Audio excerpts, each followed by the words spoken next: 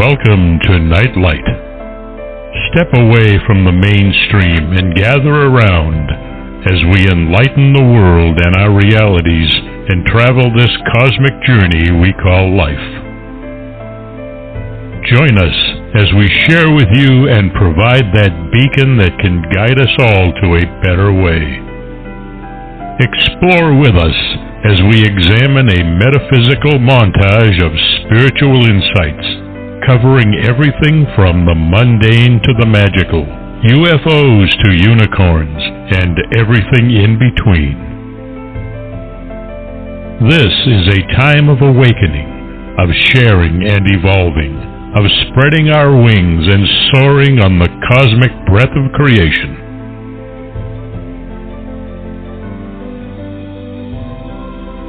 Come and join with other light-minded spirits as we weave our lights together to seek understanding, enlightenment, and with a little luck, some wisdom. This is Nightlight, a reminder that you are never alone.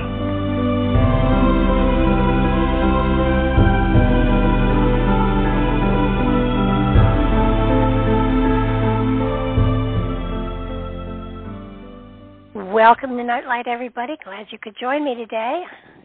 For those of you that are regular viewers, you can tell that I've been out in my garden, and so I brought all the pollen back inside with me. I apologize for having a husky voice, but I'm not sick. I'm just allergic. I want to thank Ken Quiet Hawk for his amazing intro. Please look for him on the internet. He's a native storyteller, and he and his wife have done an amazing job of preserving a technique and an art that all of us should be aware of, and that is the native stories that they tell their children that preserve their history and their cosmology. So check him out, please. I have Les Jensen on with me today, and he's written a book called Citizen King, The New Age of Power. And it's an amazing book. It's going to make you think. It's going to make you reevaluate and maybe make you a little more secure in how to pull your personal power into utilization within your life. And this is what Amazon has to say about the book. Before you were born, your soul had a vision of what your life could be. To honor that vision can bring a deep sense of satisfaction and fulfillment into your life, producing feelings of joy, happiness, and gratitude. To engage that vision of your life and trust yourself is to turn on the creative expression of your own potential. When you walk authentically as yourself, all possibilities come within your reach, and the vision of your dreams comes into focus. You may not know every detail, though you trust in the story of your heart and soul as they feed you a vision of what is possible. It is intentional creation itself. Your own potential has no limits, and to create a flow of its expression brings an ever-unfolding story of genuine satisfaction and gratitude as you honor your purpose here on the earth plane. To have big dreams and take bold actions creates the most exciting and adventurous life, fulfilling the vision of your soul. Will you embrace the bold ideas of your heart and soul and trust there is a way for them to manifest? Can you do this from a place of personal forgiveness and compassion? When you master that, you start to purify your own heart, the source of your authentic power. When you put action into your inspiration, you give your soul influence in your life. Your soul becomes free to express as it intends. This is soul-level living. Your ego's role shifts to fulfilling your inspiration with action. It is you acting as a citizen king. The path to living an exceptional life in your own authentic kingdom affords you a genuine sense of fulfillment and joy. It is the new age of what personal power looks like. It is our human potential fulfilled. Les is an author, radio host, speaker, energy master, and visionary, committed to promoting personal empowerment and his life purpose of being service to others. He's an amazing man, and he has put forth a book that has amazing potential for people who read it and decide to incorporate it into their lives. Welcome to the show, Les. Thanks for having me on. It's great to be back. Oh, it's a joy to have you. It really is. And I think one of the things, especially today, with life being sort of turned upside down for everybody so that they can take a good look at everything and make new choices, it's important for people to understand the potential that they carry within them. And I think this is an amazing book. One of the things that you emphasize in it, of course, is imagination, dreams, and creativity, all of which I think are the fuel that makes our life move forward. And I think you've done an amazing job of that.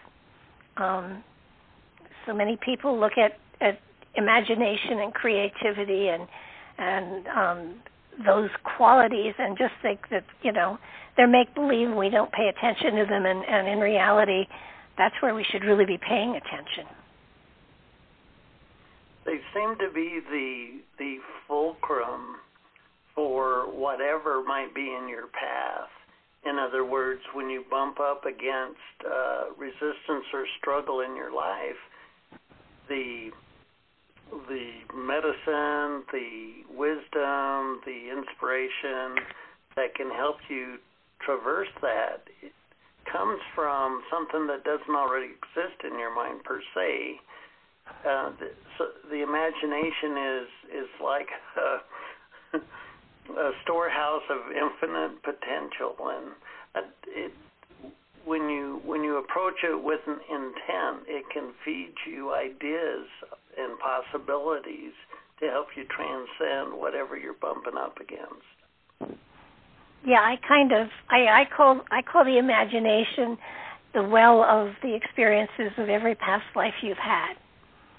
And same thing, it's cosmic consciousness that's available to us, and it comes to us in dreams, inspiration, daydreams. I mean, it comes in so many different synchronicities in our life, often come from that quality within us that is trying to give us a message, and so often we just aren't paying attention, which is frustrating. I think there's a muse quality to it. I remember Einstein would talk about solving a difficult problem, and he'd sit there and throw his analytical mind at it over and over and over again, and then he'd say, "What the hell," and get up and go take a walk. And in that non-mind mode, he would get oftentimes the inspiration that would give him the insight or the breakthrough of what he was trying to more or less force with his ego, with his mind. So I don't think there's any real limit to how we can use that. For example, you can intend to create a new form of energy or a new type of medicine as an intent, and when you dump your intention and attention into that, you magically draw inspiration. You magically draw to you a vibrational equivalent. You kind of enter a new neighborhood of consciousness by creating in your own psyche a desire that wasn't there before, and in that muse effect, you can be the download. You can be the inspiration that brings a new paradigm, a new outcome for not only yourself but for humanity.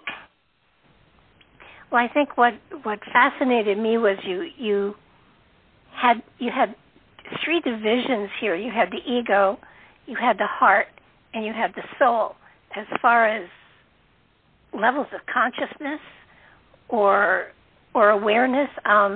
And you explained how it depends on where you're working from, what level of intellect consciousness that you are able to draw upon. You want to kind of explain that, because the ego to me is something that everybody has one, and I don't think people understand exactly what the ego is and where it comes from. Well, sure. Nobody had an ego the day they were born, yet you had source consciousness or a soul presence, and you had a heart space.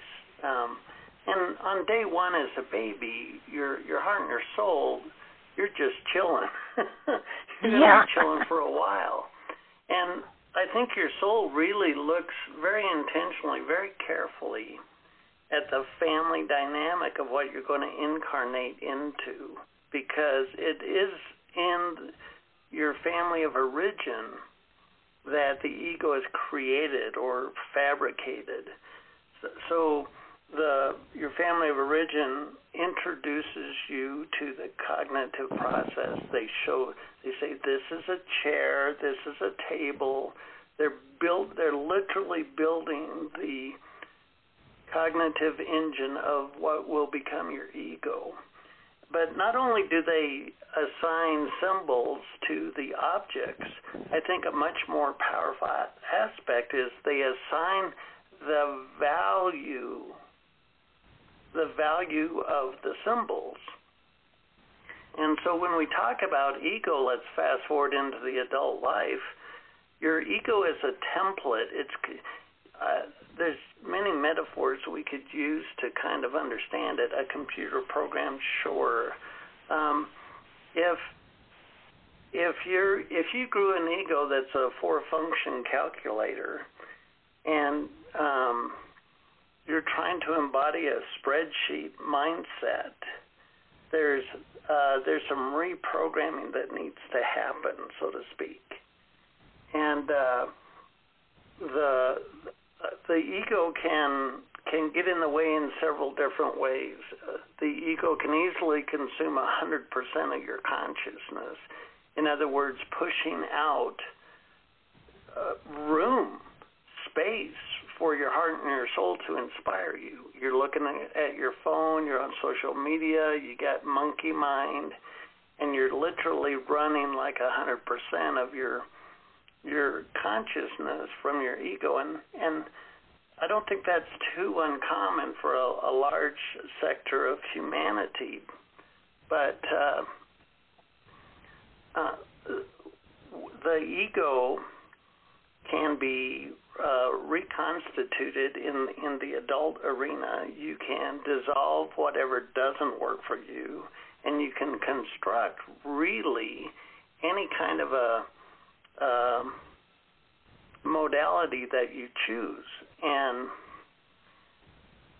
it doesn't present a problem, and it doesn't present a problem until your heart and your soul show you a new idea or a new vision of your life.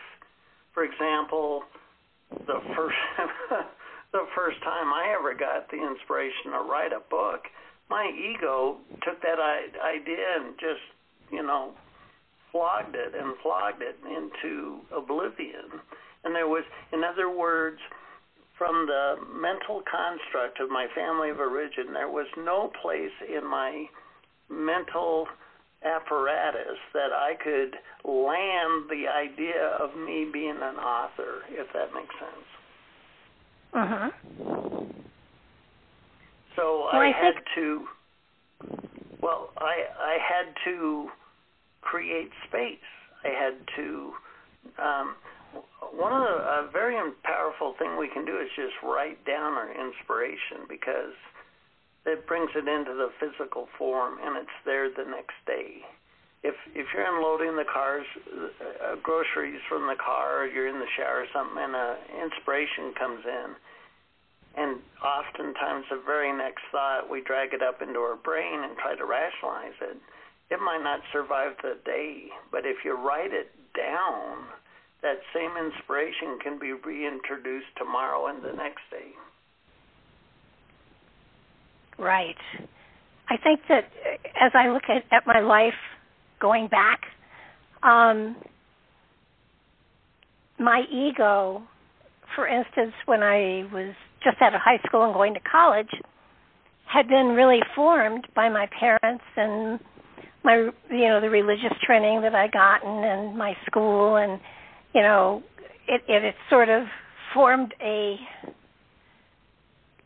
like a time capsule for me, so that when something happened, there was a knee-jerk reaction, and that knee-jerk reaction came from when I was much younger. As I got older, I changed because, I dissolved some of those knee-jerk reactions, but not all. I'm still working on some of them, but it's sort of like, as you grow, if you're into making changes in your life and expanding your perspectives and broadening your horizons, you get to the point where I'm not limited. And I had the same thing. When I was in high school, I was told, don't bother applying to colleges, you'll never get in, and even if you get in, you'll flunk out. And it almost prevented me from applying to college because I was accepting other people's interpretations of me as a person.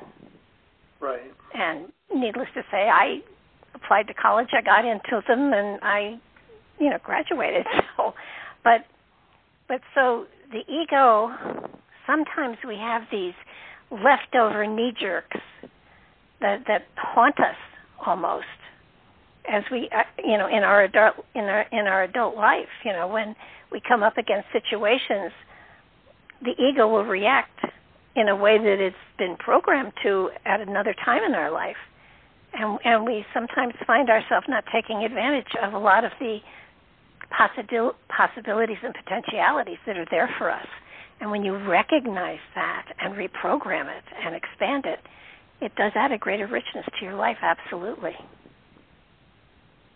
Oh, indeed. The fast forward a couple of decades, and I think my ego genuinely appreciates and values the inspiration from my heart and my soul. And so when new programming comes into my psyche, my ego is genuinely excited about the new tangent, the new direction that my life is going to take.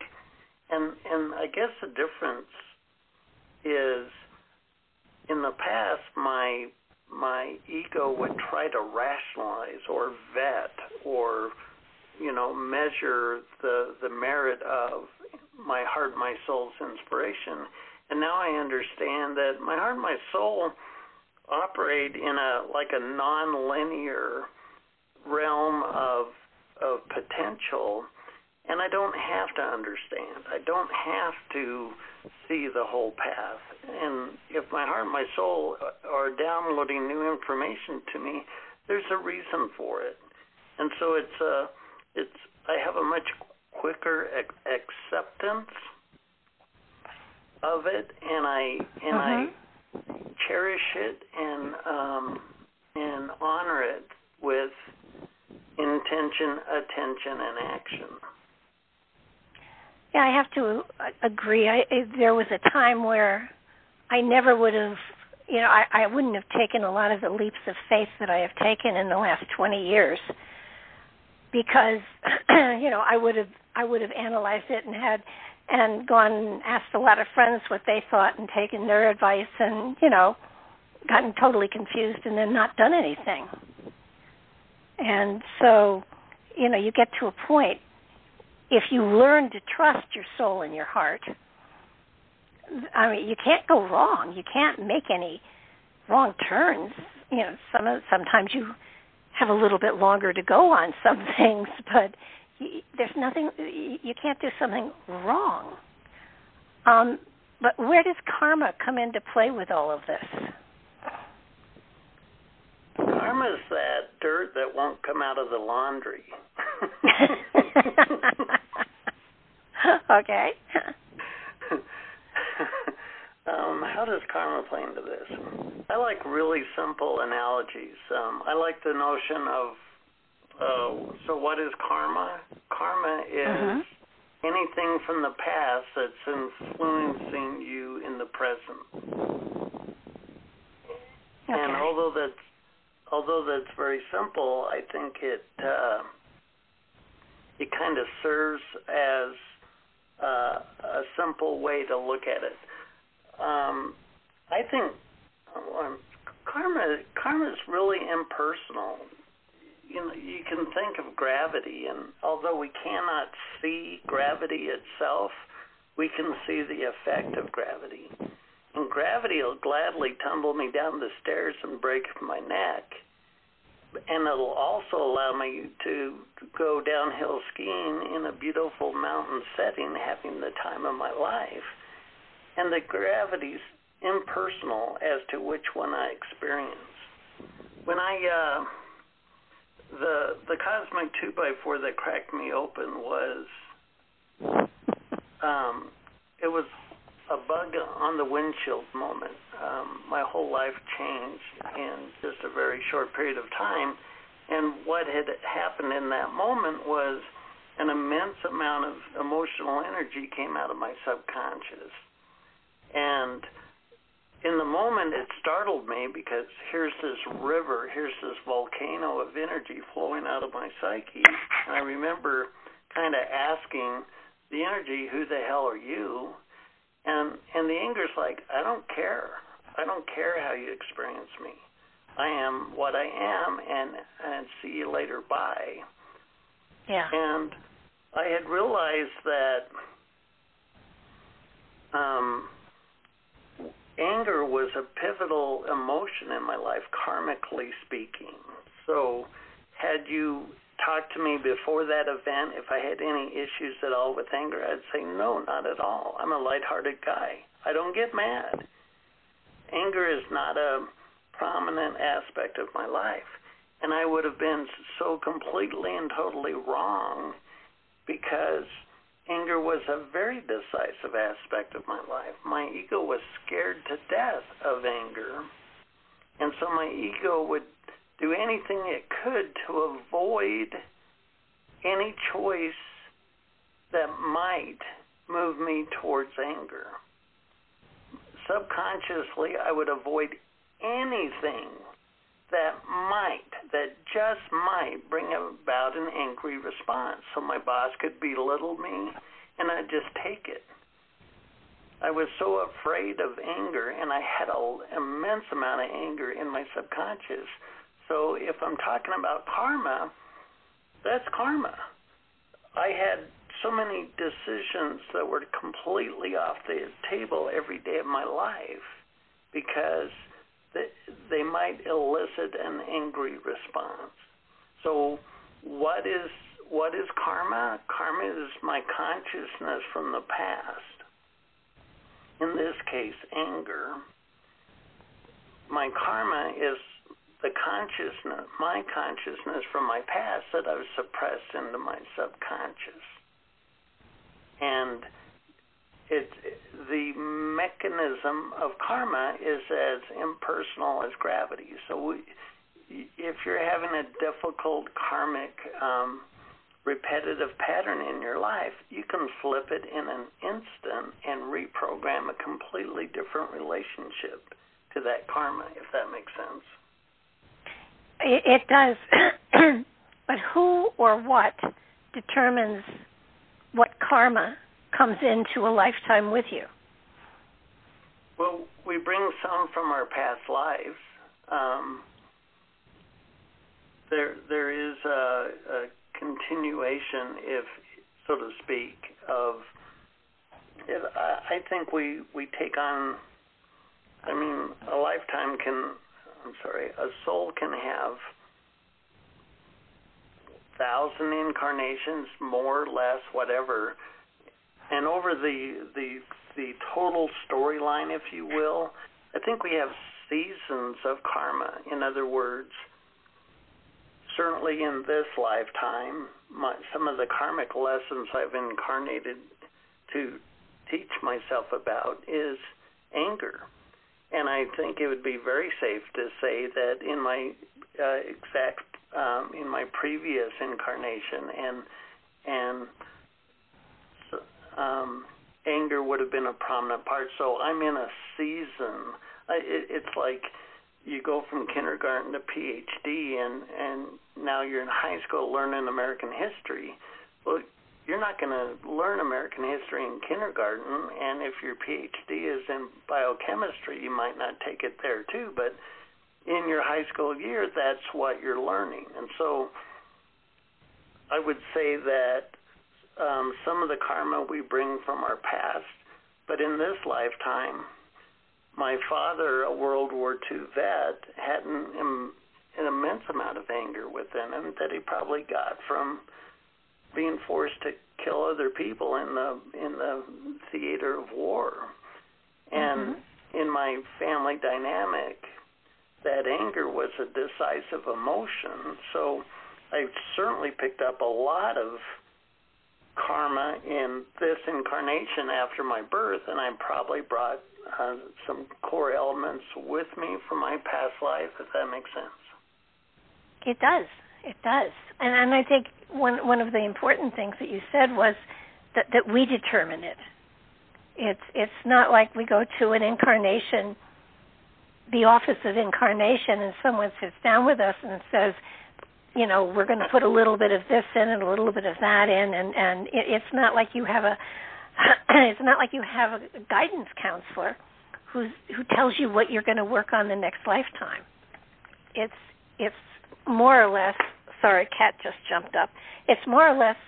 It's something that we do to and for ourselves, and so when we have determined what we're going to work on as far as this lifetime and incarnate, we've put ourselves into families or situations where we're going to be exposed to some of those knee-jerk things.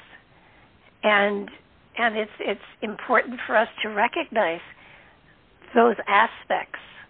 I look at my own life, and I can see a couple of places where my reaction to something today is very similar to what it was when I was in high school. And it's sort of like, well, let's grow up a little bit. Let's pay a little attention to this. and let's realize that you have greater control over your life now than you did then, so you don't have to react that way. And that's bringing power into yourself. And that's what your book is about. It's claiming power that you haven't claimed before to make changes in your life now. And it doesn't mean, and you're very specific about it, and I love the fact that you say over and over and over and over again in the book, now you have to have something to eat, you have to have a source of income, and you have to have a place to live. You have to provide for your family, but then you can work on yourself at the same time. So, in other words, you don't go off and become a hermit in order to make these changes. You do it while maintaining a life. Oh, sure. I think the current of life bumps us up against our karma. I think the potential of a human persona, I mean, I'm going to tangent a little bit here. So, in my book, Forgiven Sinner, God/Savior, I contemplated the notion of God with a big G. God with a big G coming to save our ass. So, there's got to be millions, if not billions, of prayers prayed from suffering humans saying, please, God, end the war. Please, God, bring my son home. Please, God, end the suffering. Please, God, end the suffering on the planet. And 0 times does a glowing orb come down from the sky. I mean, even like Jesus Christ. Now, Jesus Christ is a rock star. He's the personification of what is possible in human form. And he says, well, come on now, belly up to the bar. You're going to be doing everything I will do and more. But when God was on the cross being crucified before he checked out of this incarnation, he wasn't like a gnat's ass away from saving humanity. it's not like he got close the first time he got here. He didn't get anywhere near close to saving humanity. When he was up on the cross, the Roman Empire was expanding their war plans. They were expanding their intent to conquer through brutality more and more countries. So Jesus wasn't the vehicle as a single persona to save humanity. When we surrender the predicament of humanity to a single savior system, we suck. Because is Jesus at a super savior school now, and when he comes back again, he's going to kick everybody's ass? BS. It was never intended that a single persona come into the human dynamic as in the role of savior of humanity. That's just not accurate. So what the hell is it going to look like? I suggest to you the most powerful substance on the planet is flesh and bones. You have to have a body. And when you have a body and then you surrender it to divine will, I mean, a scrawny little lawyer, this scrawny little lawyer was in a vast country, and another country showed up with an army. I'm talking about Gandhi, India, and the British Empire. So Gandhi's this scrawny little lawyer, flesh and bones, and this war machine, this army shows up to conquer the country, and Gandhi doesn't even get an army. Gandhi didn't even get an army, and he ended up sending the army home, preserving the sovereignty and dominion of his country.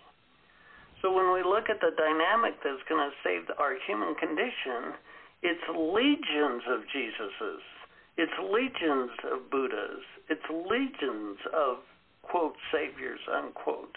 And that's you and me. Citizen King, the New Age of Power is, I think we have to wake up to our potential. I totally agree with you, and the reality is that all of us have within us that connection to the Christ consciousness, to the Gandhi consciousness, to the you name it consciousness.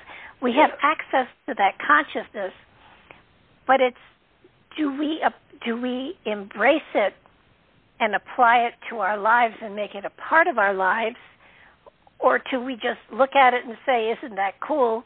We have that spark, but I'll read it later," you know? I mean, I got a ton of books that I have stacked that I'm going to read later, and I don't know if later is going to come, but you know, if it does, I'll get them all read. But it's sort of like if you apply yourself, if you open yourself up to be a part of it, then you do become a part of it.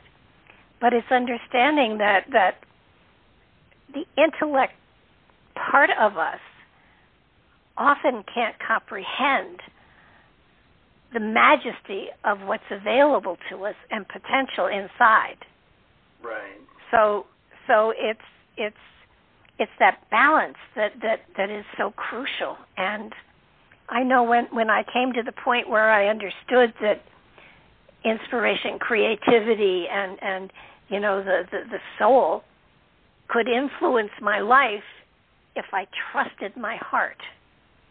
And trusting your heart. Now that doesn't mean trusting your heart to select the right lottery numbers.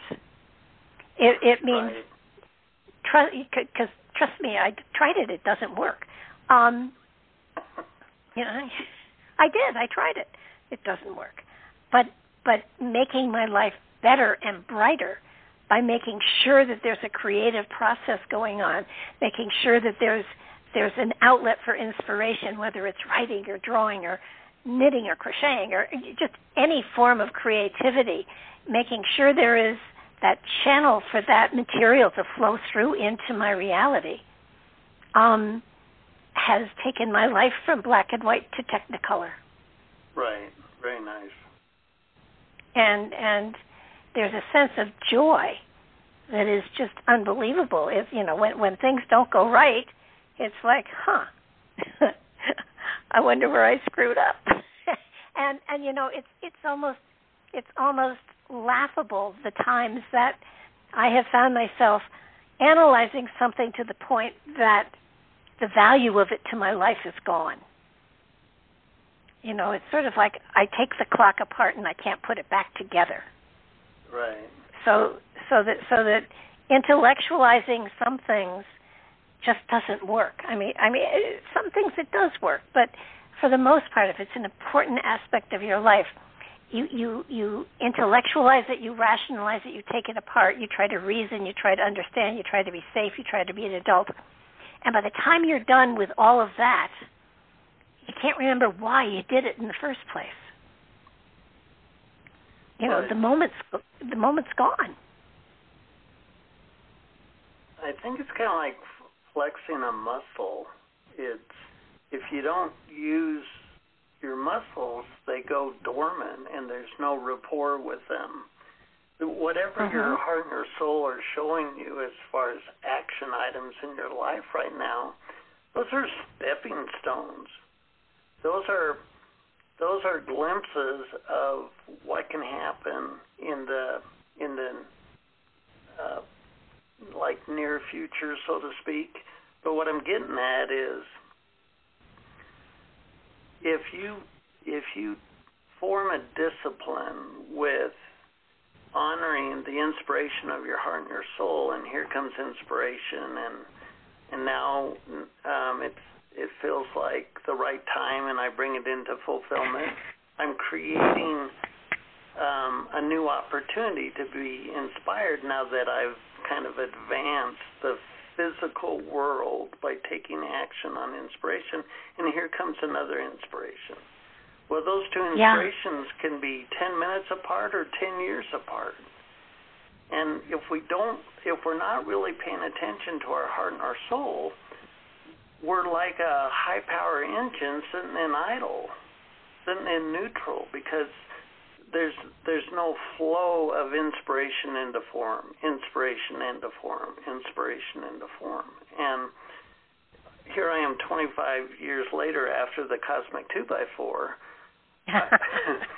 I'm amazed. I am so, my ego is giddy about what my soul is showing me for my life and my future. And I have trust and confidence that they'll come into fulfillment because I know I'm going to honor them. And so today, my ego feels excited about my life. Today, my ego feels fulfilled because I'm honoring my heart and my soul. At the end of today, my heart, my soul, and my ego will all have a sense of satisfaction because I've honored the reason why I'm here. Well, I think also we do create our reality by our perception of it, and making sure that there is the creative aspect to everything you do. It does up the ante to a great degree as to what you see and what you embrace and what you bring into your life. So someone who has not been involved in this material to a great degree for any length of time, they pick up your book. Where do they start? Where do they say, okay, I want to become a citizen king? What is their first step? Well, everybody's going to arrive with a different path, so I'm not sure there's exactly the same action item right off the top. But in general, I would say if you're just starting from scratch, to journal, to capture the inspiration that you've had in your life so far. In other words, I didn't really see myself a writer of books by any means whatsoever. Had you asked me, am I going to be a published author, I would have said not only no, but hell no. And now I know I've got many books in the queue for them to come out of my persona.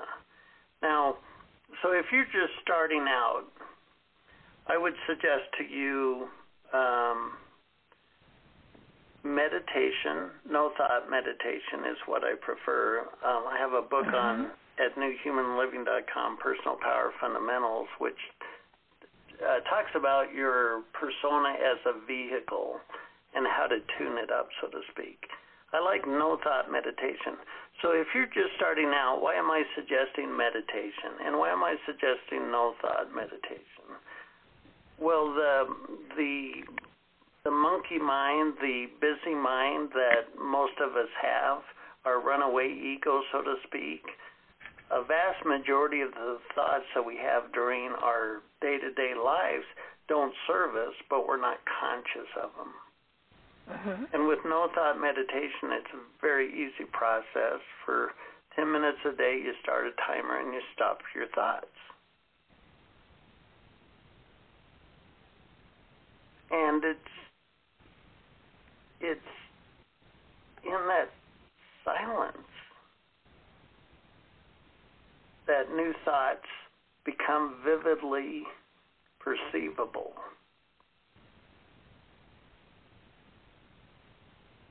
Yeah. If we can't get out of our monkey mind, the vast majority of our thoughts we're not even conscious of. Yeah. I think that's the one thing that most people look at this and say, well, that's all well and good, but I'm not involved in this kind of a thing. And the no thought meditation is a great way to start. It really is. It's very simple.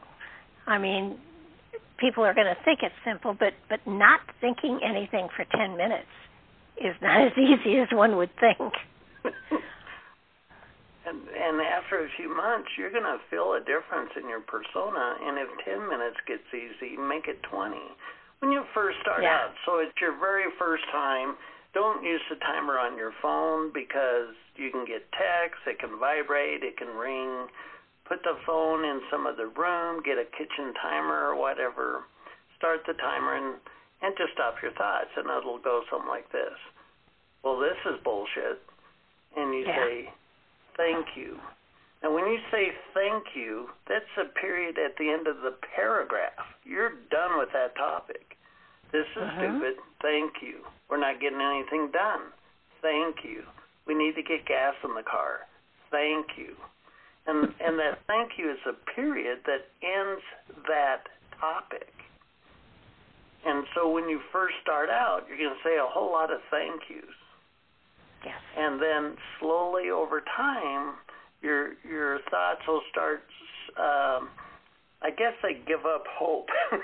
They give up any hope of being heard in that no thought meditation, and you'll create some silence, some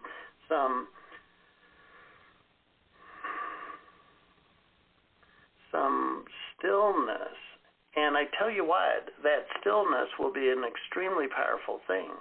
When you are able to create a stillness in your psyche, not only will your own thoughts become much more conscious, but you're going to recognize the languaging of everyone else. You're going to go to a business meeting, and in that in that stillness, you're going to recognize a much deeper language that everybody's talking about. They're telling you an awful lot about themselves, but they don't recognize it because they're not watching their thoughts at all, and a lot of their thoughts are subconscious, and their subconscious motivation might not be what their conscious language is telling you. And when you are in this process, where do these random thoughts come from? Is that the ego sending them to you, or is that just trivia that's out there floating that is coming in? Yes. Well, sometimes we pick up on other people's thoughts. But if the ego is afraid of pain, and you have scars in your psyche, you have heartache in your psyche, you have pain you don't want to look at in your psyche, Your ego will prefer to have a busy mind. Your ego will prefer to keep a background chatter. You don't want to feel. The ego will prefer to kind of stay numb, and it stays numb through busyness. A lot of times we'll have habits in our mental constructs, and for example, we might get triggered emotionally, and that'll start a whole monologue of mental patterning. So some of our thoughts are based on reactions to emotions that were triggered 2 hours ago, if that makes sense. It does. So when we are in a place where perhaps self-doubt comes in here, is that the ego? Kind of like self. Sure. Self-doubt, self-worth, self-love, or the lack of it. That's not a product of the soul. We could talk about embodying the soul, but when we have derogatory thoughts towards ourselves, it's typically a reflection of the past when we've had unexpected results, challenging situations, a sense of failure, and I'll give you an example. I have this past life memory where I'm a general in an army. I'm like the big general, and we're all camped in tents, and we've been fighting this battle, this war for a long time, and I'm deciding that the next day we're going to end it. The next day we're going to claim victory, and so we calculate our plans, and the next day the army sets off and marches off into war, and it turns out there was an ambush, and there was just a horrific slaughter, and I arrived the next morning, and there's just a sea of dead. There's so many dead, and in my heart I'm bawling my head off, and it's like I promised myself I will never speak from a powerful point of view regarding the condition of others. And so in that moment, I kind of galvanized myself as not being appropriate for me to make powerful choices, to make powerful decisions. And so I've created a karmic stigma that fast forward in lifetimes, I might not see myself as a leader. I might not see myself as someone to make decisions that affect a large group of people. So that imprinting comes from the response, perhaps a sense of guilt, perhaps a sense of shame, all the families that have lost their loved ones, the country that might have lost their sovereignty. I mean, there's so many ways that the heartache I felt in that moment could totally galvanize me towards the idea of being a powerful leader for the masses. And fast forward to 2020, we're hungry for authentic leaders. We're hungry for powerful people, not to have dominion over us, but to have a sense of confidence, to have a sense of leadership, if that makes sense. Yeah, it's a powerful thing. Understand where some of your material comes from. And I know when I was going through your book, there were moments where every week I read a book. I read a certain amount of the book each day. And after I'd gotten, into the book significantly, so that I was seeing the heart, the spiritual, and the ego, I would start to reflect on choices that I had made in my life, and I would say to myself, okay, where did that choice come from? Did it come from my ego? Did it come from my heart? Did it come from my soul? And the older I've gotten, more and more and more of my choices come from heart and soul. But there's still some that do come from the ego, but not 2 years ago. 3 years ago, my son, I was in Connecticut, and my son had some appointment he had to go to in Boston, and he stopped by and he said, let me take you to dinner before my meeting, the next day. We were sitting at dinner, and out of my mouth comes, I think it's time I sold the house and moved. And he just, fork was halfway to his mouth, and he said, okay, where are you going to move to? And I said, Nashville. And he said, well, I didn't see that coming. And I sat there, and I looked at him, and I said, neither did I.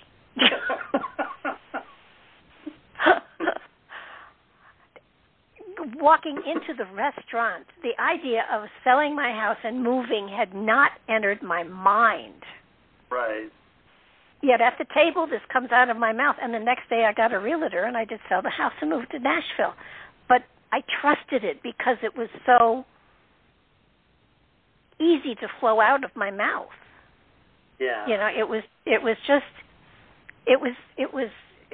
amazing. And that I think is, I don't know if that was soul or heart or both, but I would say it probably was soul, because it turns up the condo I moved to has a graveyard in the backyard, and it's a family cemetery for the people that founded this town, and it turns out that I'm related to one of the guys buried in my backyard. Wow. He had a sister named Hattie. Hattie married a man named Aaron DeLong, and I'm related to the same guy that this guy is related to. So you can't tell me that somehow my soul, 3 years prior, had it all figured out. Now, why, I don't know, but here I am. and we have the ego is kind of the lowest common denominator, because you had that inspiration to move, but your ego could have said, "The hell if I'm moving, I'm staying right here." I don't think we ever get to the cosmic 2x4. We don't get to the train wreck unless we ignore our heart and our soul for a long time, and we get way out of step with the reason we're here. I like the visual of static electricity. So, how many people have shuffled their shuffled their feet across the carpet and then touch the light switch and they get a spark? Uh-huh. Well, before you start shuffling your feet, you haven't accumulated any static electricity. And I would relate that to the day you were born, you didn't have an ego. And then as you go through your life, you're accumulating this charge. Well, the charge is not you in the long-term sense. In other words, your ego is not you. It's a construct of you. It's a static electric charge that you've put on top of your persona, so to speak. And I'd like to suggest that I think we're going to see a new era of people that cleanse their personal energy persona, and the analogy would be to discharge the karmic stigma of their ego.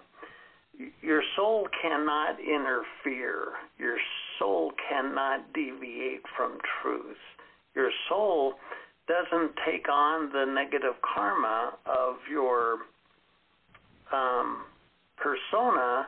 That is an accumulation of the wake of your ego, so to speak. In other words, in your truest sense, if you were to go to the core of your being, the entry point, so to speak, the infinite well of consciousness that is eternally streaming into your persona, that consciousness is pure. It's source consciousness. It's God consciousness. And then we layer it up with karma over many lifetimes. The cycle of the soul is to start off from light.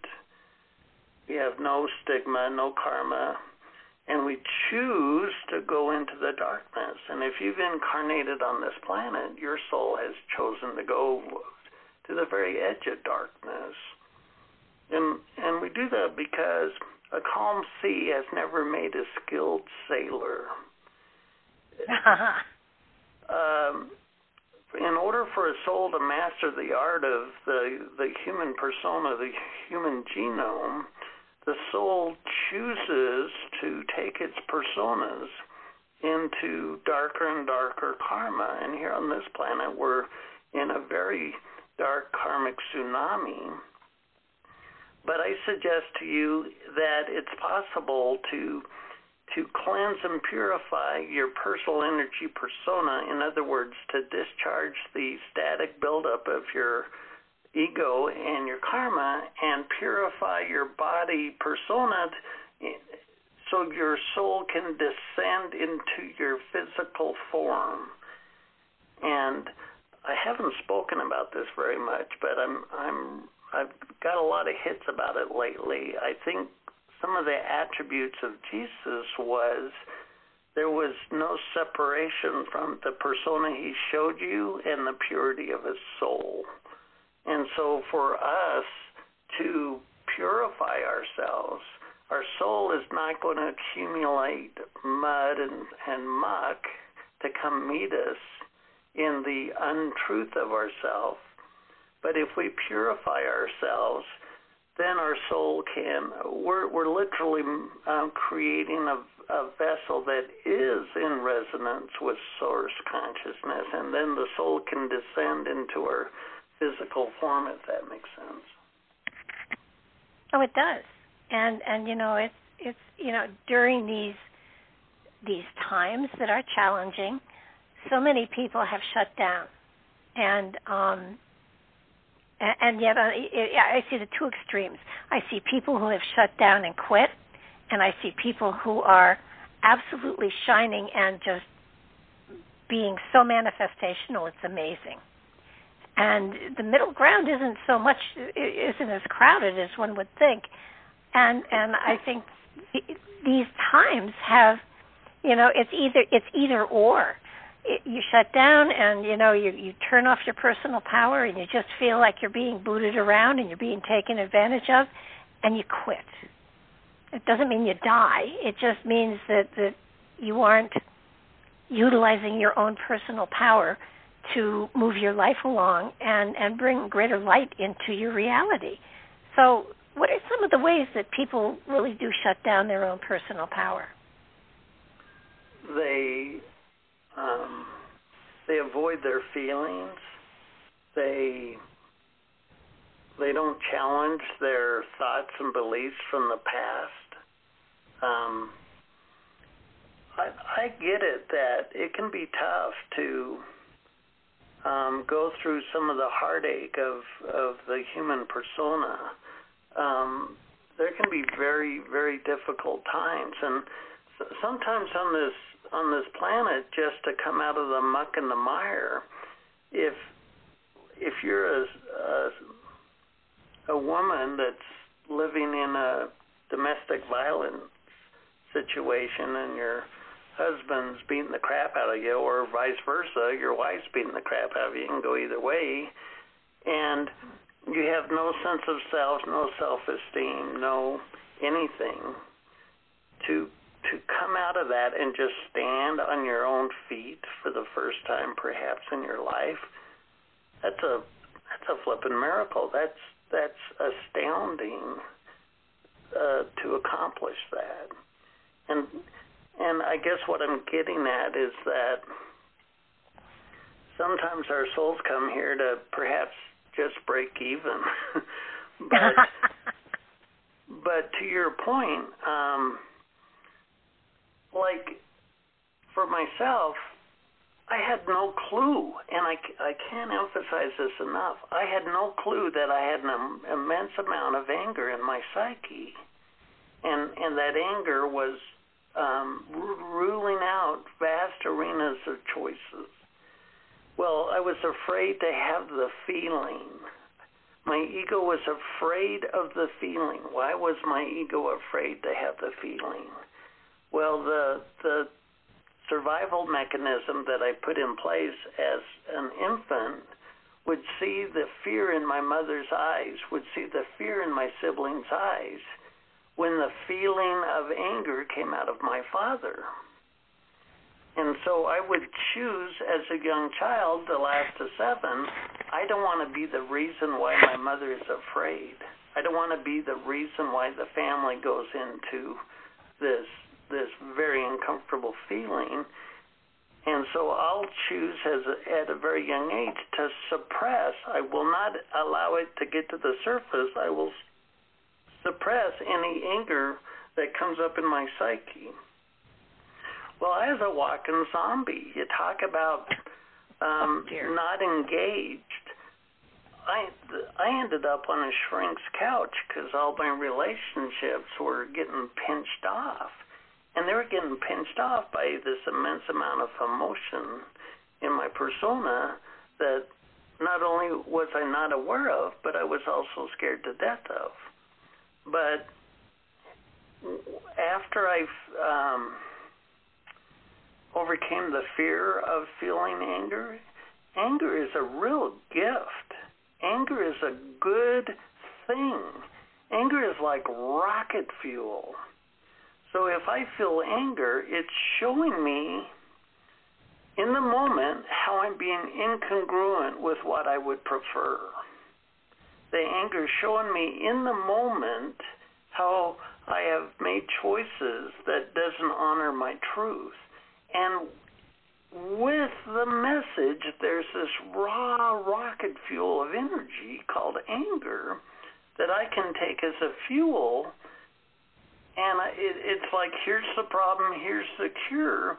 That fuel of anger is a very high energy consciousness that I can direct in the moment of incongruency to help accelerate myself with motivation and choices and courage and bravery to break out of the old stigma.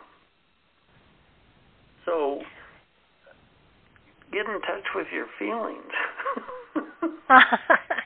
Absolutely. I think all of us have had those 2x4 moments. I've had a couple of them.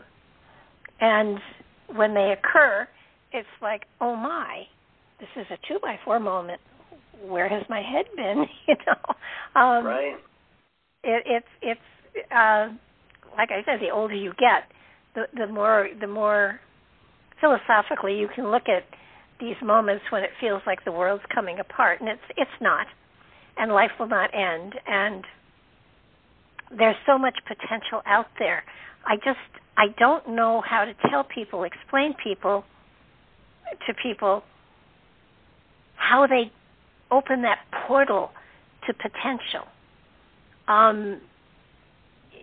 Because mine got opened, and it was through life experiences and my own work on myself and stuff like that suddenly I became so aware of potential.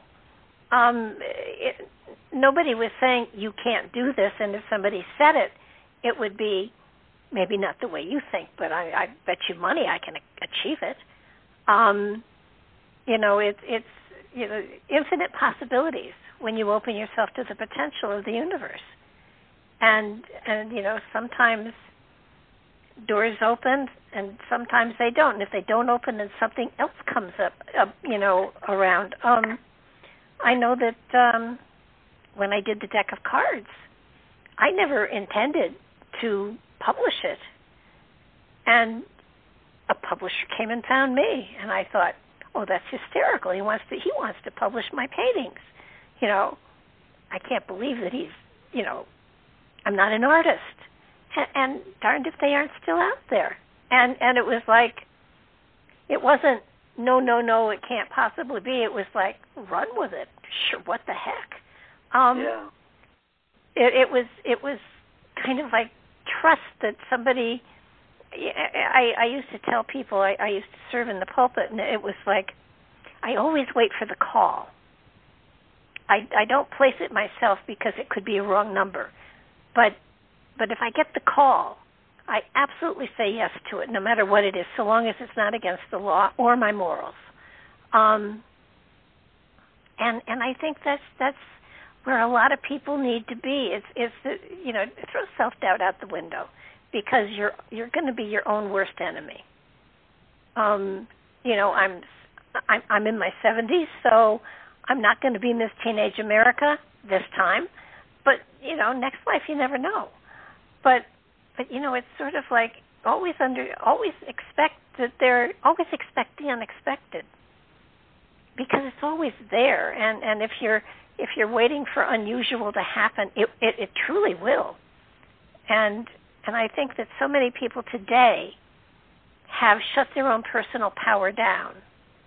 And you know, you can and my way of breaking that logjam is telling everybody, first of all, no thinking meditation is a great thing to do. Jigsaw puzzles, again, you put the pieces of a puzzle together, it's almost reflective of putting the pieces of your life back together. Being creative in any way, shape, or form.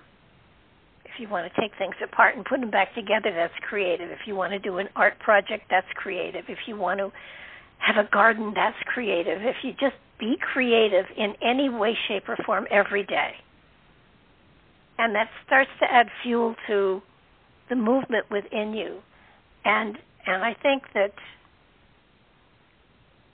I recommend, I don't know if you do, but I recommend a journal of some sort that keeps track of dreams, daydreams, and synchronicities. Because when you recognize them, when you give them validity, and you put it in writing down in a journal, you're reminding yourself that magic does happen in your life, and then it snowballs. How do you feel about something like that? Oh, indeed.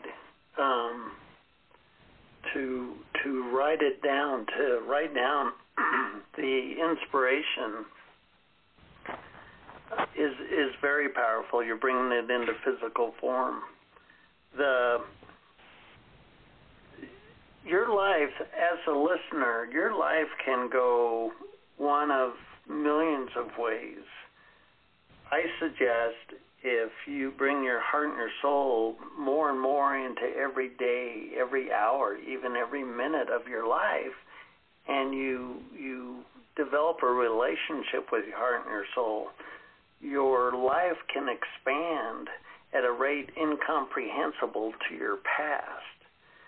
I suggest, I mean, it's pretty clear, I think, to people that the collective consciousness of humanity has been cracked open by this wonderful gift called 2020. The collective consciousness has been cracked open, and a lot of our life past, you, me, the listeners, had a sharp left turn installed at 2021. In other words, there's so much incongruency in the collective consciousness of our past. We have a single monetary system. I'm not going to go into this stuff too much, but in 2008, our single currency collapsed and the whole flippin' world was turned on its head. Well, karmically, monolithic systems like single internet, single banking systems, single healthcare, these are karmic train wrecks. And here we are at 2021, and it's becoming evident that the collective consciousness wants a new narrative, a new paradigm. Well, who the hell is going to bring that into form if it's not flesh and bones? So your heart and your soul might be showing you a new academic modality or process, and you might say to yourself, who the hell am I to change the education industry? Well, that might be exactly what your soul had in mind before you were born. That might be exactly why you're here, to change the education system of a country or a planet. When we get inspired with big visions that seem like drastic tangents to the way things were in the past, I think we're gonna hear more and more people talk about that kind of thing that said, I don't know why I was in education for 25 years and now I'm getting this inspiration to stand up and change it all. It's exactly the kind of person that would be designed, so to speak, as a life path to have a very significant change of direction in your personal life. And so as the collective gets broken open, and here we are in 2021, I suggest millions of us, legions of us, will be called to be the new alchemists, the new mystics, the new sages, in the sense that we will be the ones bringing the divine wisdom from our inspiration into form through our personas. And Citizen King is a book that helps you prepare to do just that. Absolutely. And, you talk a lot about dreams and how they help to fulfill our life purpose. How does that work? Well, there's free will. In other words, the more you open up yourself, the more, in other words, like, I can say to my soul, look, I'm tired. I'm not interested in doing any of the new crap. I'm just going to tread water and die. Maybe it'll go get a 2x4 and crack you open, but the ego can kind of set the pace. And when we talk about dreams, the more we show up for ourselves, the bigger our dreams become. If I'm a homeless person and I have no sense of self-worth and I don't trust reality and I have a negative connotation as to that aspect of life, my soul's not going to show me a dream so far away from that I can't accept it. It's going to dangle a carrot in front of me that will move me forward, maybe get out on my own or get a place of my own or start taking care of myself.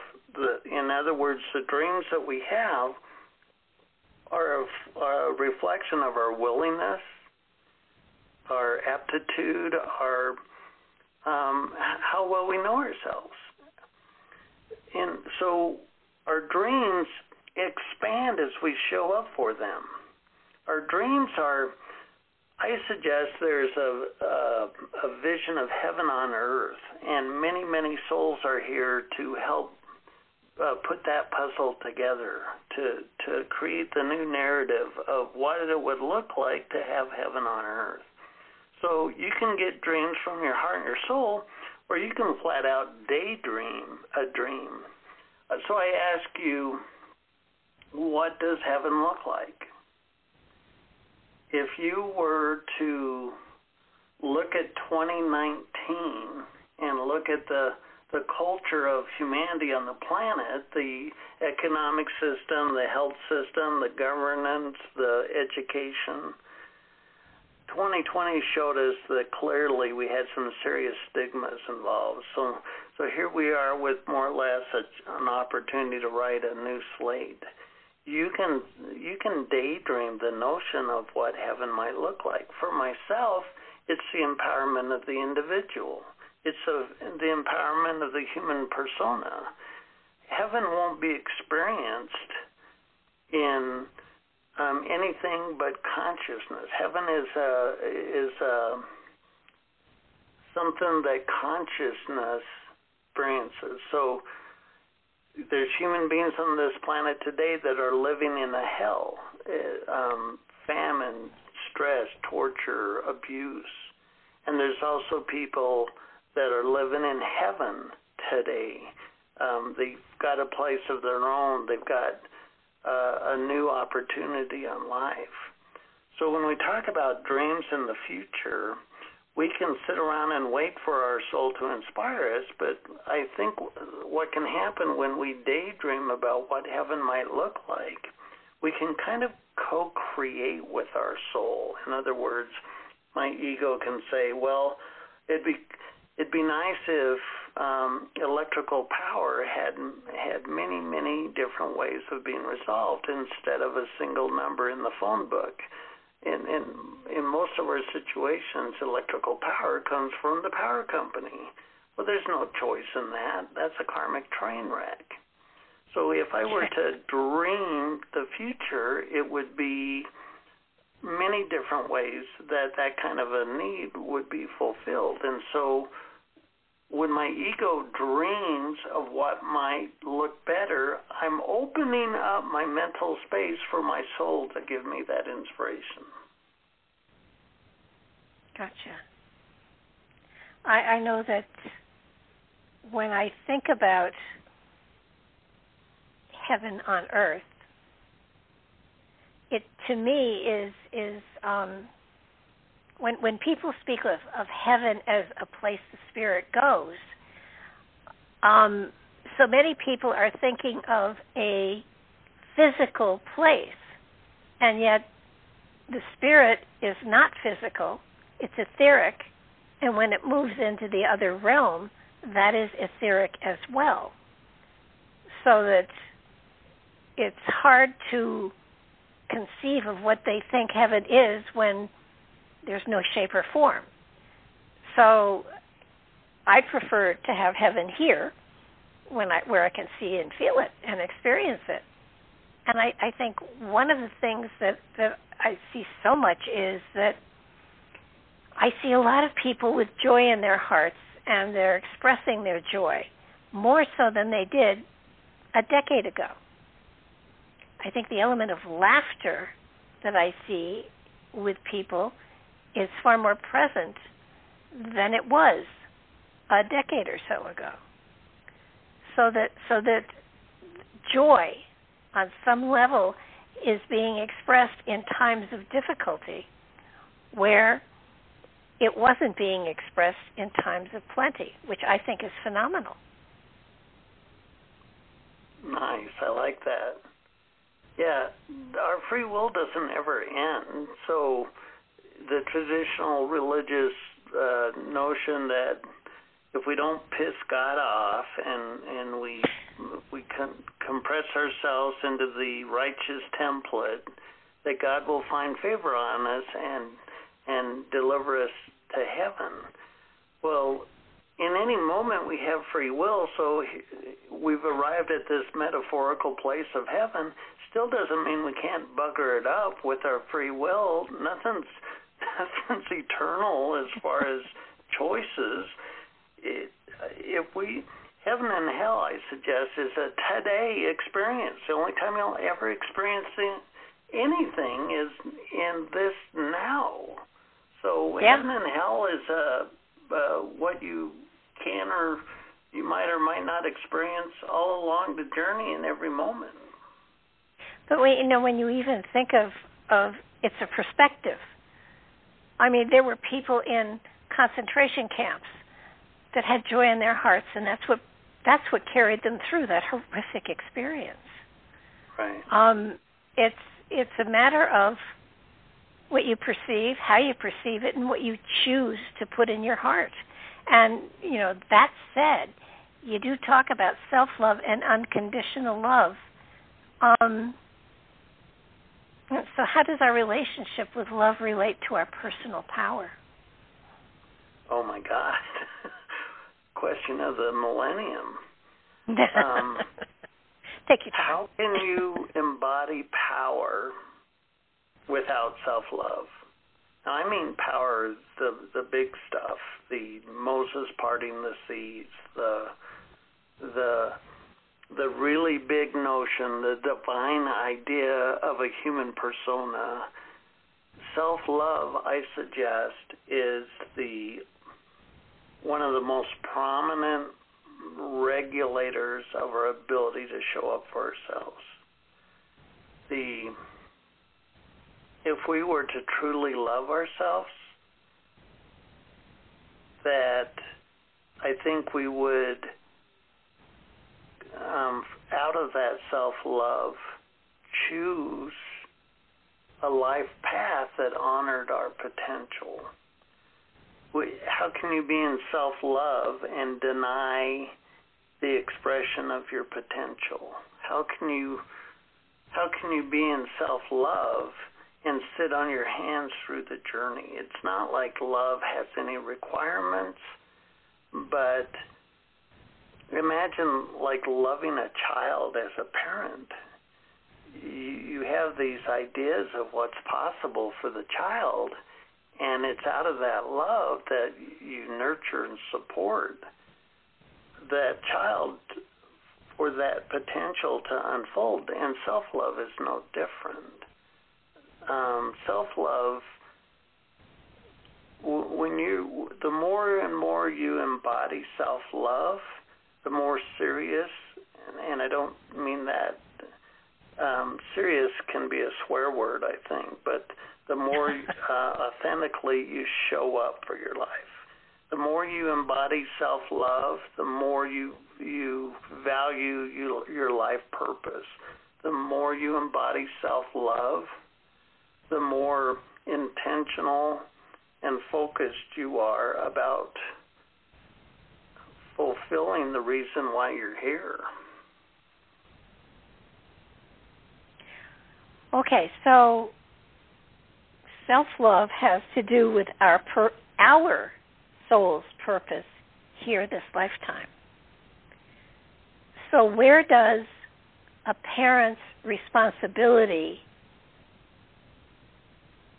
change when you're guiding you are, as a parent, I have a son. As a parent, I perceived it was important for him to have a college education, to follow his bliss, whatever that bliss was, so long as he got a college education. And I think the only thing that would have sent that would have raised red flags all over the place and sent me screaming to wherever the campus was if he said, I'm going to go for liberal arts. I said, that at one point I said, I don't care what you choose, just choose something to start off with. You can always switch and go to someplace else later. And he said after he graduated, he said, no matter what I suggested, you said go for it. And he said, you never tried to manipulate me. I said, there would have been one place I would have greatly manipulated you. I would have ripped you out of college. And it was, he said, what was it? Now that he's graduated, I said, if you had said liberal arts to me, you would have been on the next plane home. So, and that's just me. That's just me. But so where does a parent's responsibility end? And you have to let go and allow that child, that soul that you brought into this world, to take up their own journey and become responsible for their own soul purpose journey. Yeah, you can't decide for them, can you? You can't. No. You can't reach over their shoulder and grab the wheel of their life and give it a yank. And it can be a challenging thing to watch them. Where's that threshold? I mean, in a general sense, it's the age of 18, so to speak, in this culture. But at some point in their life,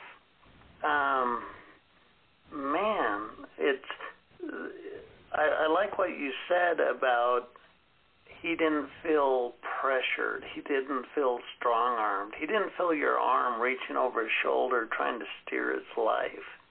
No. And, I mean, ultimately the sailor's got to feel the waves. And sometimes as a parent, we want them to avoid some of the tempests that we ourselves is bumped up against, and sometimes their soul wants to drag them through the weeds, and our egos can say, well, that can't be helpful, but Barbara, well, I guess in a way... How did the train wrecks of your life change who you are? You mean what was my 2x4 moment? Yeah, and how did it change you? I mean, your ego might not have chose it. I think the second 2x4 moment was at some point, gosh, it was like 30 or 40 years ago now, people were saying to me, you should be in the metaphysical field full time, this is what you should be doing, and I kept saying to them, do you realize, I'm teaching, I've got 2 masters, do you realize how much money I'm making, and the perks I get, yada, yada, but when I retire, I'll do this full time. But until I retire, I'm going to ride this money train, actually, is right. what it was. And so I caution people about making statements like that if apparently your soul has a different idea. And I was involved in a car accident, and part of the car accident, there was damage to my neck and my back, but, that's not, it was serious at the time, but it's not serious right now. And I had vertigo, and so I was unable to continue teaching, and there was a lawsuit because of the car accident, and I was involved in trial stuff for 5 years, and I wasn't able to work, and I was shoved into early retirement because of it, which enabled me to go into this field full time, which is where I belong. But because I had said, not until I retire will I do this, right. The universe just arranged a car accident that had me through 5 years of trauma, but I had said, when I retire, I'll do this full time, and funny part of the story, one that I don't often repeat, is that at one point, I had a son full-time in college, too. At one point, my mother said, and they stopped my paycheck, the school system did, and I ran out of money. And my mother said, I can give you a place to live, and I can, feed you, but I can't take care of your bills. What are you going to do? And I said, the universe said they wanted me in this position full time, so I'm going to wait and see what happens. And I had signed up for disability insurance, and I had made one payment to it. And somebody finally contacted me and said, you have the disability insurance, why don't you claim on it? And I said, I only put one payment in. Well, apparently it was in effect. And so I applied for it and got it. And it was a significant amount of money. And my mother said, oh, well, great. Now, and I had stopped doing readings because I didn't feel that was appropriate. I figured if the universe wanted me in the field, they'd prove it. So this one check was coming in, and she said, now are you going to start doing readings? And I said, no, this one check does not cover what my regular paycheck is. And about 6 months went on, and someone said, are you going to apply for SSI? And I said, I have a job. I just can't do it right now, but I have a job. And they said, no, it's your money. Apply for it. And I went in, and I applied. And they said, this could take 6 months to a year. And I said, I'm fine with that. I was just covering all my bases. Well, 3 weeks later, I was approved. And another check came in that was equal to the first check. And my mother said, okay, now, are you going to go back and do readings and start bringing in money? And I said, no, the two together don't equal a paycheck. No. I can't afford to live that way. And so then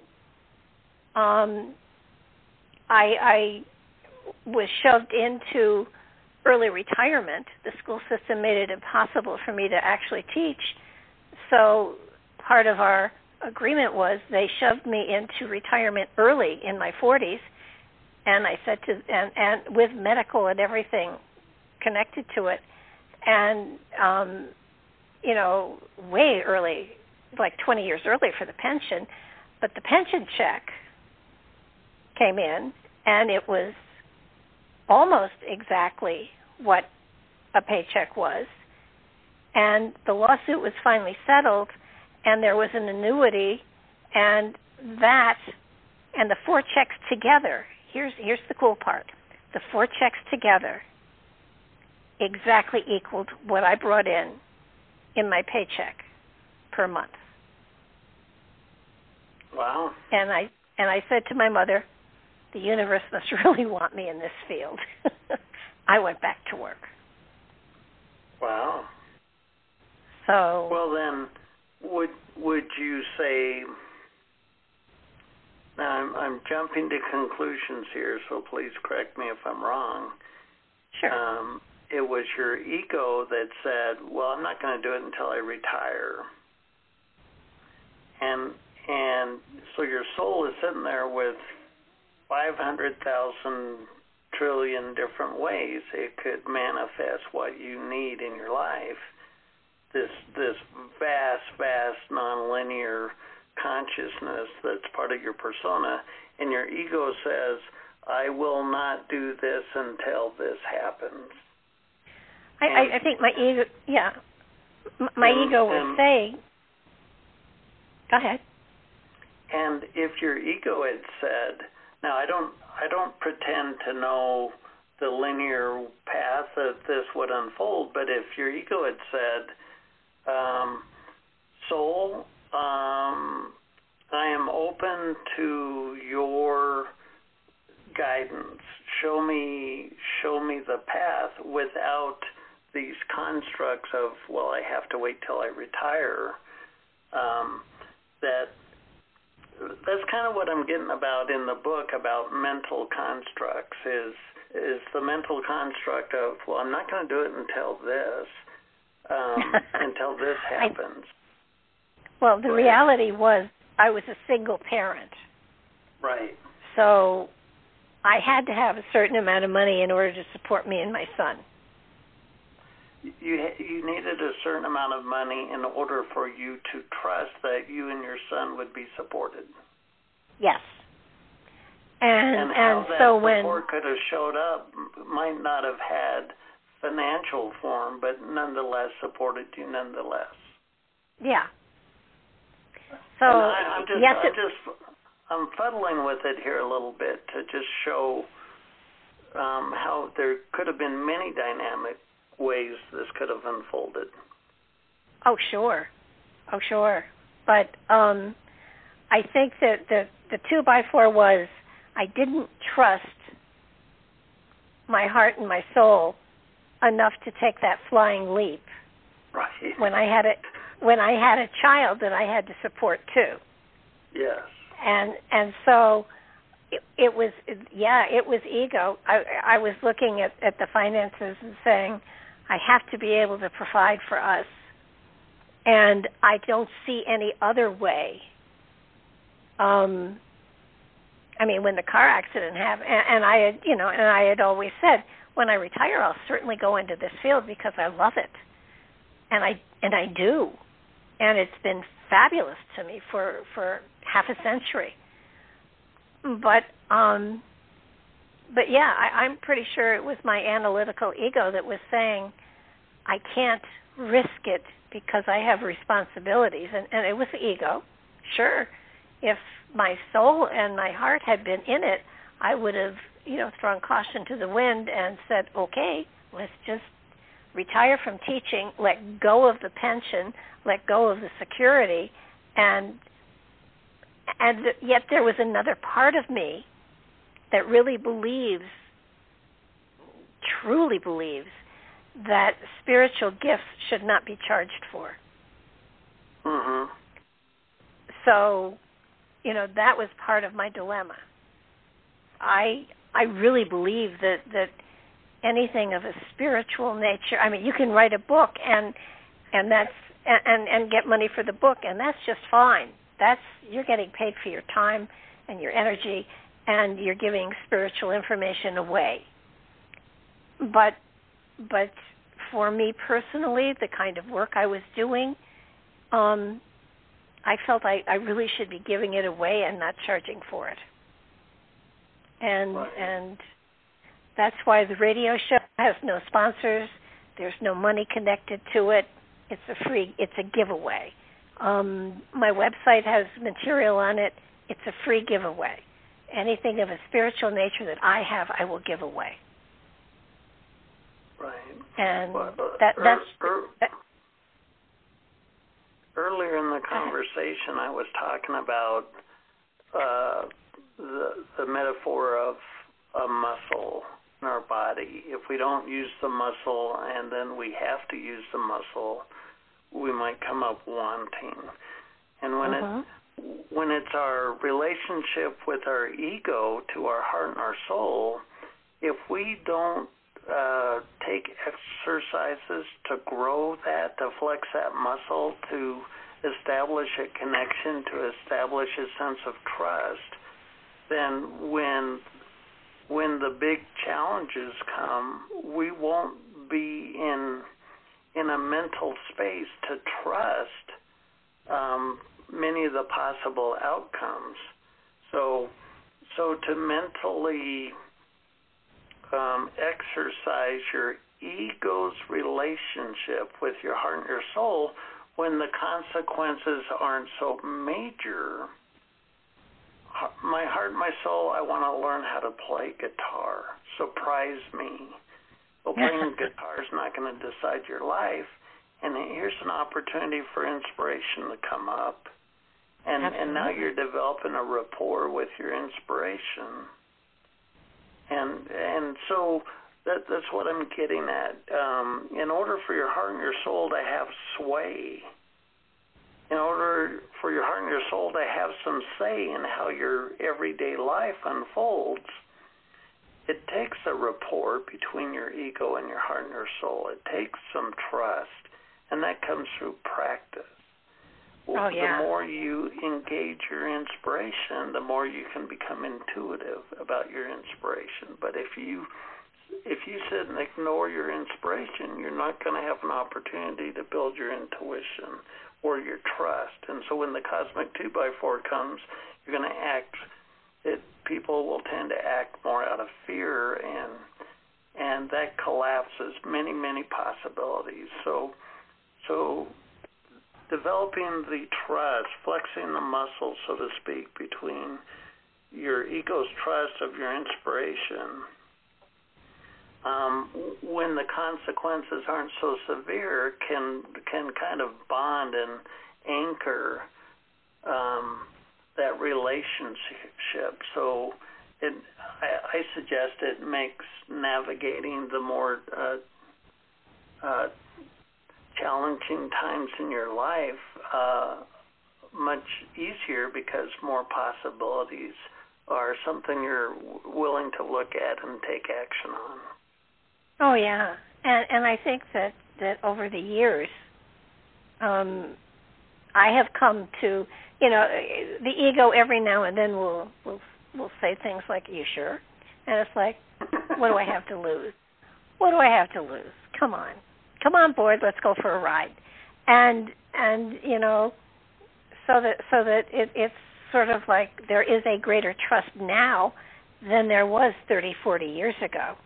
Right. And it's sort of like you recognize where the ego is stepping in and saying, "Remember me," and it's like it's an old friend, and it has changed over the years for sure. And every now and then, I picture my ego as somebody that walks around with a parachute and a seatbelt on constantly, because it never knows where I'm going to go, at any moment in time. Right. But Very nice. I will definitely. It's you having a personal relationship with all parts of yourself is really, I think, one of the important parts of this book.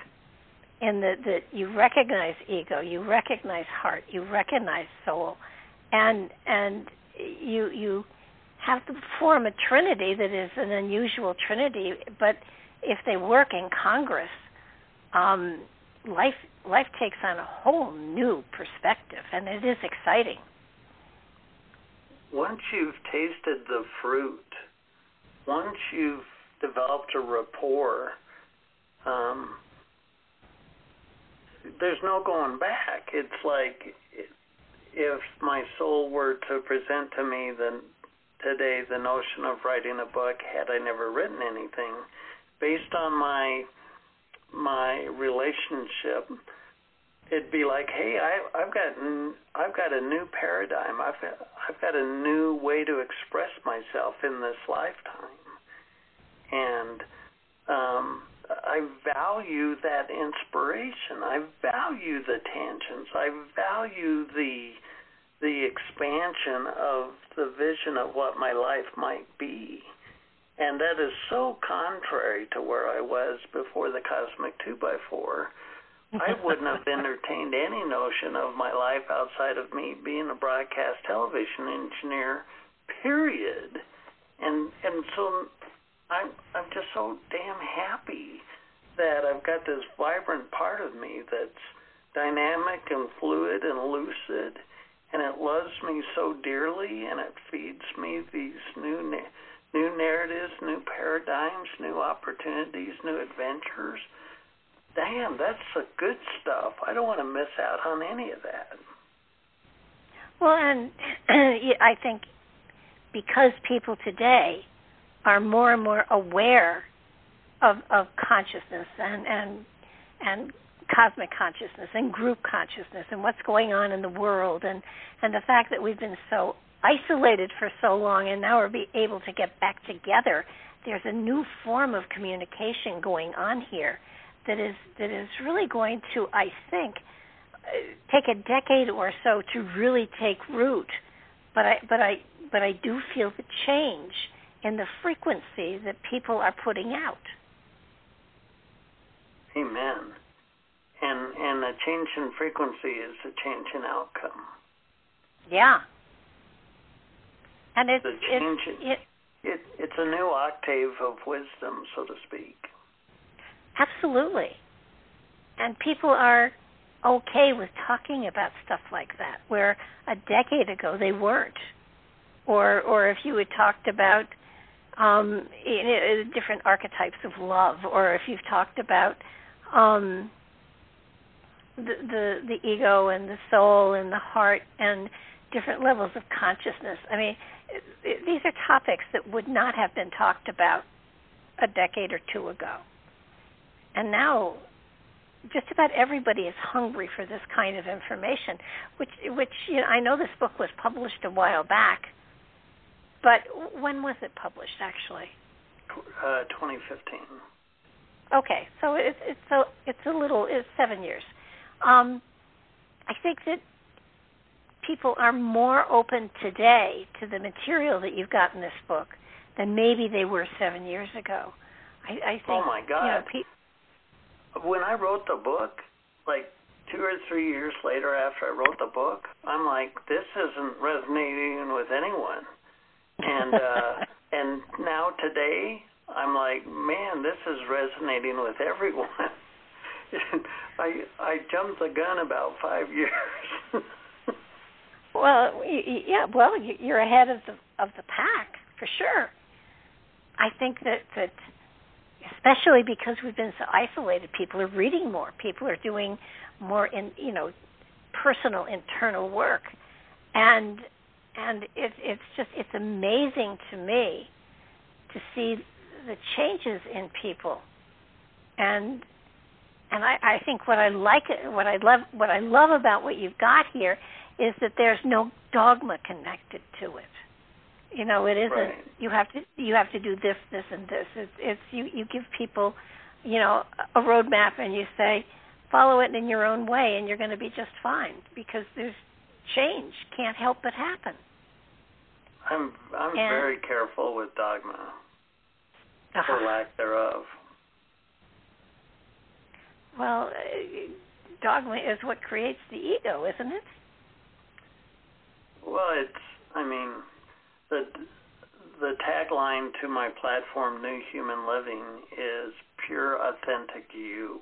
Pure, authentic you. Purity and authenticity, I'm not defining any attributes about yourself per se.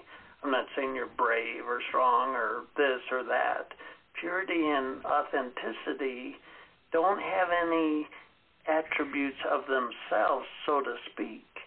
And so I'm super very careful about projecting my crap on other people. I'm very, very, very careful with my language to say you have full dominion of who you are.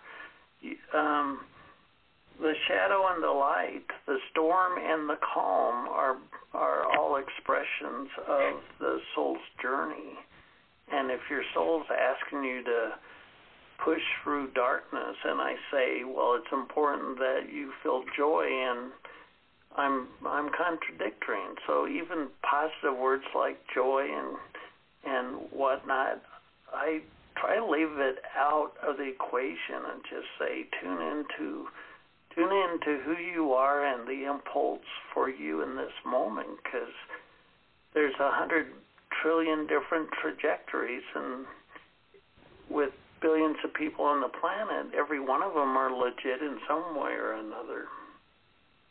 And everybody's journey is different. Yeah. I mean, ultimately, same source, but the way we get there is you know, it depends on what the soul of this lifetime is working on. What my soul this lifetime is working on is not what my son's soul is working on, and it's not, you know, it's sort of like my issues that I am here this lifetime to work on, to change my challenges or my glitches or my knee-jerk reaction or whatever. You know, other people have managed to go beyond that particular aspect and have other knee-jerk stuff going on. So it's going to be different for everybody. Right. And yet the quality of love that they radiate is all singular. Yeah. I mean, nice. Self-love and unconditional love are the same. I mean, with every person. If you are to that point within your life, then what radiates from you is something that other people will recognize as, gee, there's something special there. I wonder how they got there, or what pills are they taking? You know? Right.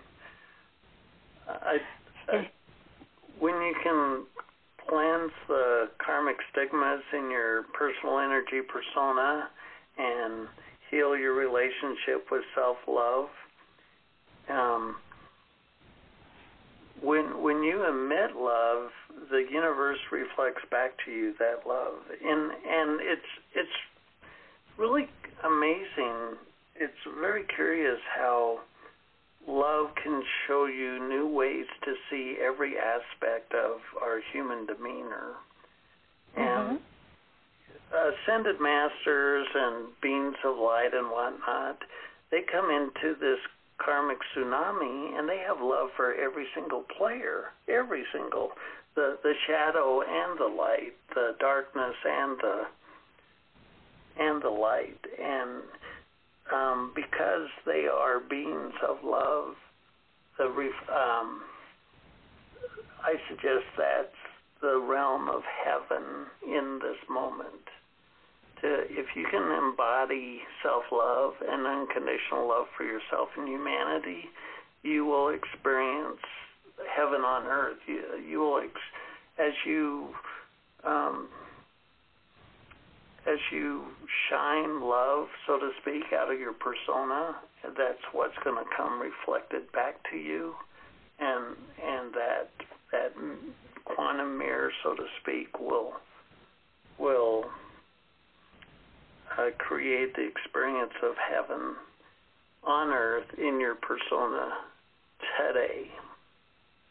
Well, I think also people have to realize we're here to work on ourselves, and so while certainly it is possible to have the self-love and unconditional love and all of that, we're still working on ourselves. The reason the soul came into a physical reality was to perfect aspects of itself that it couldn't do on the etheric level. So it's we're here to learn, we're here to grow, and absolutely, I call them mountaintop experiences. Everybody hopefully has had several of them or many of them where you really know pure peace and joy, and then you're back to the to the rest of life. But we're here to grow and to learn, and we're here because we have aspects of ourselves that we want to enhance and stretch and move into new directions with. And do we have moments where there is peace and love and just a warm, fuzzy feeling, and that's all there is it happens. It certainly, absolutely happens. But we're still working on parts of ourselves. So it's so I have a question for you. It's you've written two books now. We've come to questions. Oh shit. More Go questions, ahead. yes. You've written two books that I've read, both of them. Is there another one in the works? Actually, I wrote one before those two.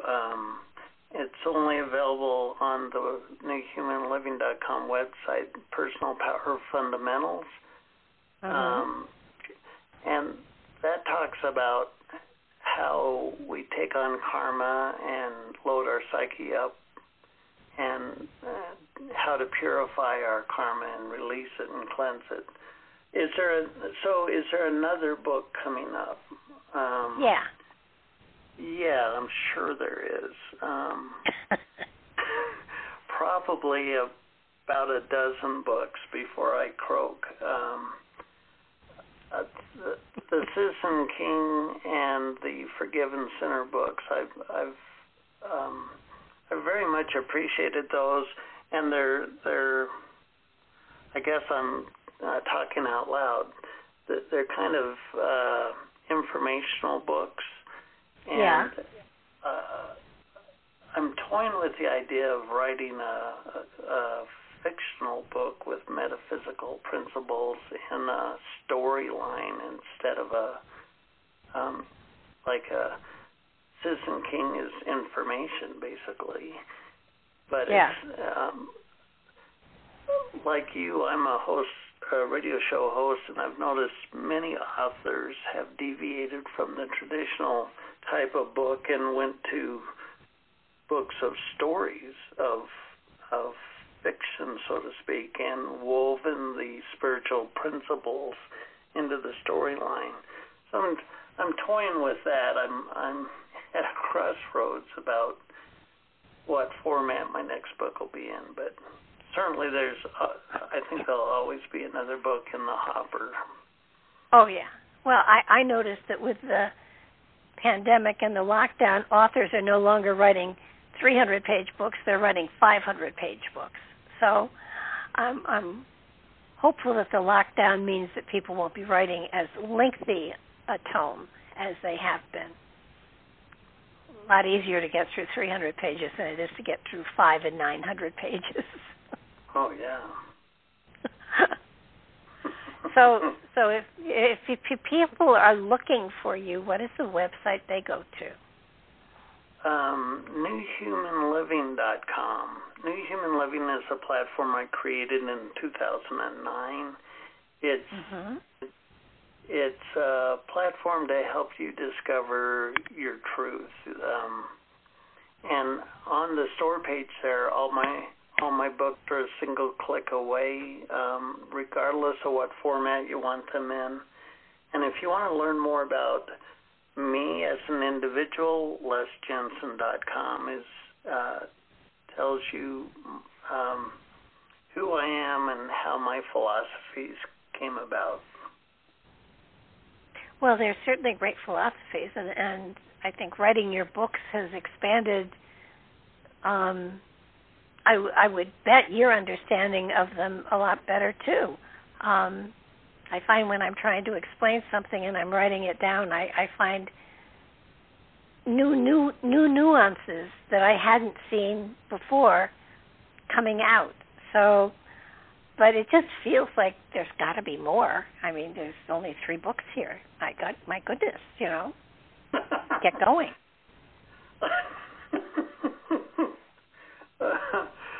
I hear you. It feels like it's time for another book. And